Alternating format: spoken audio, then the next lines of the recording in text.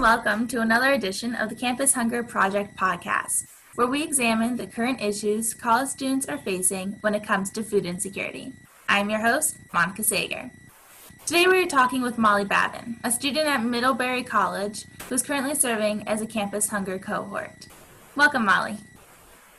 Thank you. Thank you for having me. As you mentioned, I'm a student at Middlebury College, and I am studying global environmental change with a focus in Latin America.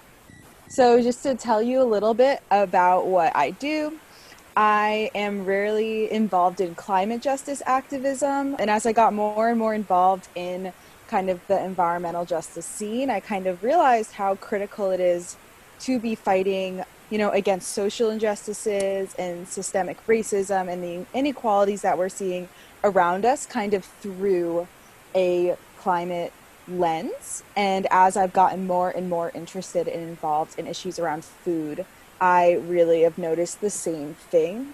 So yeah, I grew up with my mom. She studies food insecurity. So I grew up with this issue being like a reality, knowing I knew how much of a huge problem it was in the United States and in the world. And I started studying food systems in my classes, and through my climate justice work, I ended up, finding myself more in the food justice world. So yeah, I really value fighting against kind of the inequities that we're seeing through kind of a food lens. Now, how does food insecurity relate to climate justice, though? So it relates to climate justice in a lot of ways. One way is that with kind of environmental problems in the climate crisis, our food supply is going to drop drastically. We're already seeing farms, in Latin America being completely ruined and around the world by drought and storms and causing immigration to the United States and other countries. And when these food shortages happen, the inequalities that we see in the world are really going to kick in even more than they are now about who gets access to the food that's left. They are pretty deeply connected. And also we see that the communities that are most impacted by the climate crisis and the communities most impacted by environmental injustices are the same communities that are impacted by food insecurity and food deserts and just that kind of lack of access as well. Gotcha. And then going off of that, food insecurity doesn't just relate to hunger, kind of like what you just hinted at. Mm-hmm. Can you speak to that?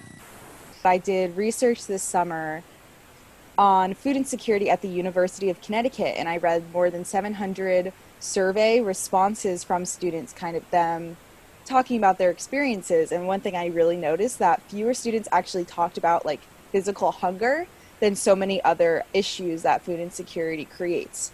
That's academics, that's housing, that's social life. But I'll give one example of students talking about having to structure their entire day around their friends swiping them into the dining hall. So it really, can impact students' freedom to move about and structure their day as they want to, which definitely then factors into stress, anxiety, and other issues. It definitely makes sense. And with their friends swiping them in, what are other ways that people who are not food insecure can help? I was reflecting on that, and I think one thing is that schools and activists can't expect food insecure students to take on all the labor of advocating for themselves, especially as research has shown that students who are food insecure are the ones who also work the most in addition to classes, and that kind of lack of time is really an important consideration. So I think that it is the job of students who are not food insecure, who have more time, who care about this issue and believe that all people have the right to access enough healthy food, should be really supporting food insecure students in doing the labor of talking to the administrators and of writing op-eds and doing kind of the work that needs to be done. And also without, covering up the voices of food insecure students, but also not tokenizing those voices and asking students to talk about a problem that they might not feel comfortable. And then looking at your own college, what's it like for a typical student at Middlebury? Middlebury does a lot of things really well that I think a lot of colleges should take a look at and maybe implement their own schools. So I think some of the things that Middlebury does well is that we have an unlimited swipe program for every person who's on the meal plan. So if you're on the meal plan, you can pretty much access as much food as you want to. And also our meal plan covers pretty much the entire student body except for 99 students this past year. Pretty much, and as I've learned in my research that, you know, meal plans are really one of the biggest ways to prevent student food insecurity. Financial aid does cover the meal plan. It's kind of like a sliding scale. So that's really great. I think that some of the issues we see for students who do experience food insecurity connects to dining hall hours. Dining halls close at like 8:30 at night, and if you're working late, like you might not be able to access a meal after that. Also, you know, culturally appropriate foods. You know, I definitely think our dining halls tries, but at the same time, it definitely does not cover the full needs of every student, whether the religious foods, culturally appropriate foods, dietary restrictions as well. And I think a big thing that I mentioned and that I'm sure we'll talk about is school breaks. So yeah, I think that it's an issue over breaks because dining halls close at least over Thanksgiving and in winter breaks. Dining halls are closed, and as I said, dining halls are one of the biggest ways to prevent food insecurity. Those inequities between students and really come out during school breaks, especially for students who stay on campus. Our school does some programs to try to address this problem, such as if you're on campus over breaks and you are kind of income eligible, our school will subsidize your groceries, which is a really amazing program. But as we're seeing from a survey that was done this past year, there's still a chunk of students who are experiencing food insecurity over breaks. So clearly, this program needs to be expanded. So it's not just this, you know, contacting students who are income eligible, but students who feel that they really need it can reach out and ask for it as well. So not to suggest that the 99 students who weren't on that meal plan last year are food insecure, but statistically, at least some of them were. And as you mentioned about breaks, a lot more people are probably food insecure. Are they open to talking about that? Like, is that a conversation that you have at Middlebury often? So I would say no about it being a conversation at Middlebury often. I think that when a food studies professor conducted a survey last year, she also interviewed a bunch of administrators who might have some buy-in about this issue. And what she found from almost all of them was that they didn't even think or know it was an issue. I don't think students ever think about it when I bring up the project I'm doing. They're like, oh, wow, like, is that a thing? And I'm like, yes, it is. But I think that some of the downfalls that come with going to kind of a private college, small private college, is that we do have some issues with kind of elitism. We definitely see a lot of really wealthy students. And I think that from my experiences and my friends' experiences, that low income students tend to kind of feel isolated. And so I don't think there's a lot of space to bring up these concerns in public. I think there's definitely a lot of stigma, and you know, that definitely can be an issue. Yeah, we definitely don't see a lot of conversation about this at all. Do you think that there's a way to start that conversation or almost start breaking down that stigma? I think that once students do hear, they are kind of really interested. I think students at Middlebury can be really passionate, and we are having so many conversations now about equity and equality on our campus and how we can be as inclusive as possible. And I think Middlebury has a long, long way to go. But if this becomes part of that conversation of making sure that all students feel comfortable and feel valued at Middlebury, I think a lot of students will want to talk and will care about this issue. And in terms of, you know, spreading the word, I've kind of been brainstorming on best ways to do that. And I think it's, you know, just talking to kind of the main student organizations of passionate students and having these conversations within all those different groups is one of the first ways to kind of get the conversation going.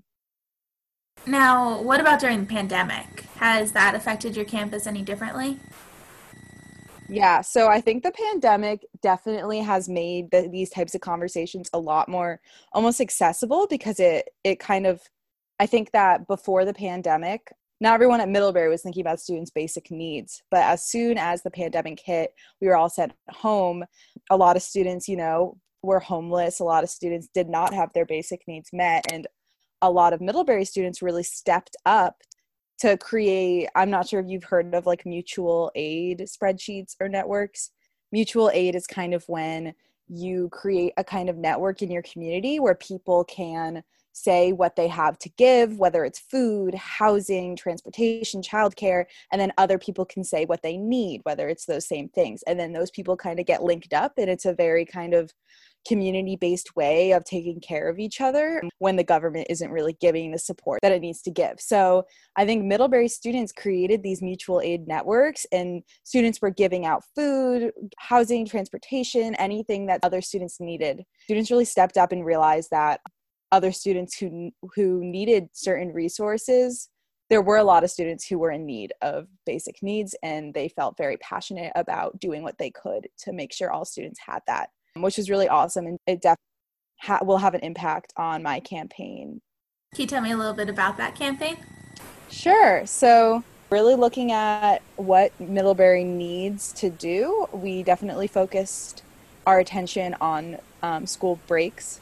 You know, Middlebury, like a lot of schools, is sending all the students home in November for Thanksgiving break. And then we have like a January term, and that's going to be online this year. So pretty much students are at home from mid-November to like 1 week into February. So while, you know, students who are on campus over breaks oftentimes don't have access to food, just, you know, food insecurity is like doubled because of the pandemic and tripled in families. And there are probably a lot more students who are food insecure at home when they're living at home than before. And so one thing we really want to do is create a guide, create a resource for students when they are at home during that like 2 to 3 month period, you know, guiding them wherever they live on how to kind of apply for SNAP, since so many more students are probably eligible for SNAP, especially since in a lot of states the work requirements have been waived, at least in Vermont. Find other resources, food pantries, nutrition, systematizing those resources so that like our administration is sending them out to all students going home, so that to ensure that the school takes responsibility for students' well-being during that long break, not only when students are on campus, since it is the school's decision to send all students home for that very long period of time. So that's kind of the first part of what we were planning to do, is those resources over that long break. The second part is expanding the program that I talked about with the subsidized groceries for the breaks, so that it's accessible to all students who need it, and it's way better understood and publicized, because at the moment it seems a lot more, when we were trying to learn about it, we heard like 4 different things from 4 different people. So it kind of became clear to us that this initiative was not necessarily the most organized, and that it definitely can be expanded upon. It's really awesome of you. Now, I know that obviously this is a process to do a campaign, but can you walk me through the steps of how you advocate? Yeah, so I think some of the biggest first steps are finding allies, finding adults who work at the college as well as other students who really care about the same things you do and can provide a form of support system and a knowledge base for the issue that you're tackling. So I think that the first thing we did is we have a food studies professor who did the survey, and she's been helping us come up with ideas and resources and connecting us to all these different people around Vermont who can support us. So that's a really awesome first step. I think the next step is we need to figure out and pinpoint exactly who we want to target to be doing that work. So, you know, identifying the certain people that are able to make the changes that you want to see. For that, that's like our dean of students. We're also going to talk to dining services. And yeah, I guess after you've kind of asked the people in charge who can do what you want, whether or not they'll do it, I guess then seeing their response, which we haven't gotten to yet, that's kind of where you proceed forward. But in past types of campaigns I've done in my life, once you've kind of found your targets, then that's kind of really where you start to build up your base of support, like petitions, meetings, trying to get more and more voices in to try to really change, to really convince the people that your project is worth their time. So yeah, I think that another kind of tip I have, what I've noticed in my research at University of Connecticut this summer, is that sometimes colleges, like, they're not going to be moved just by knowing there are food insecure students, which is really upsetting, but that sometimes you do need to make arguments that they'll more likely make it seem like it's their best interest. So a lot of times using kind of the academic, and as sad as that is, but like sometimes using an academic argument that, you know, you really care about the academic success of your students, and that is completely being prevented by food insecurity. Sometimes using those arguments, knowing what they care about, and kind of tailoring your argument to what will probably move the people that you're trying to target. Awesome. I love all those tips. Thank you. Now, is there a final takeaway, Molly, that you have about food insecurity or advocacy that you'd like to leave with our audience? I think that one of the most interesting things about food is that it connects, like I was talking about at the beginning, to so many other issues. It connects to race, it connects to environment, connects to, you know, even like gender. And so I think that, you know, the reason from the readings I've done and the research I've done, the reason that people do not have equal access to food is due to these much bigger systemic issues like minimum wage and income and systemic racism, homophobia, and transphobia. So I guess what I would say is that no matter where you're putting your efforts, as long as you're working for some form of social justice, you are helping people get better access to food. Absolutely. Thank you so much for talking with us and for all the information and facts that you provided us with. I love all the work that you're doing, and it was really valuable to hear from you. Thank you, Monica. You too. That's it for today.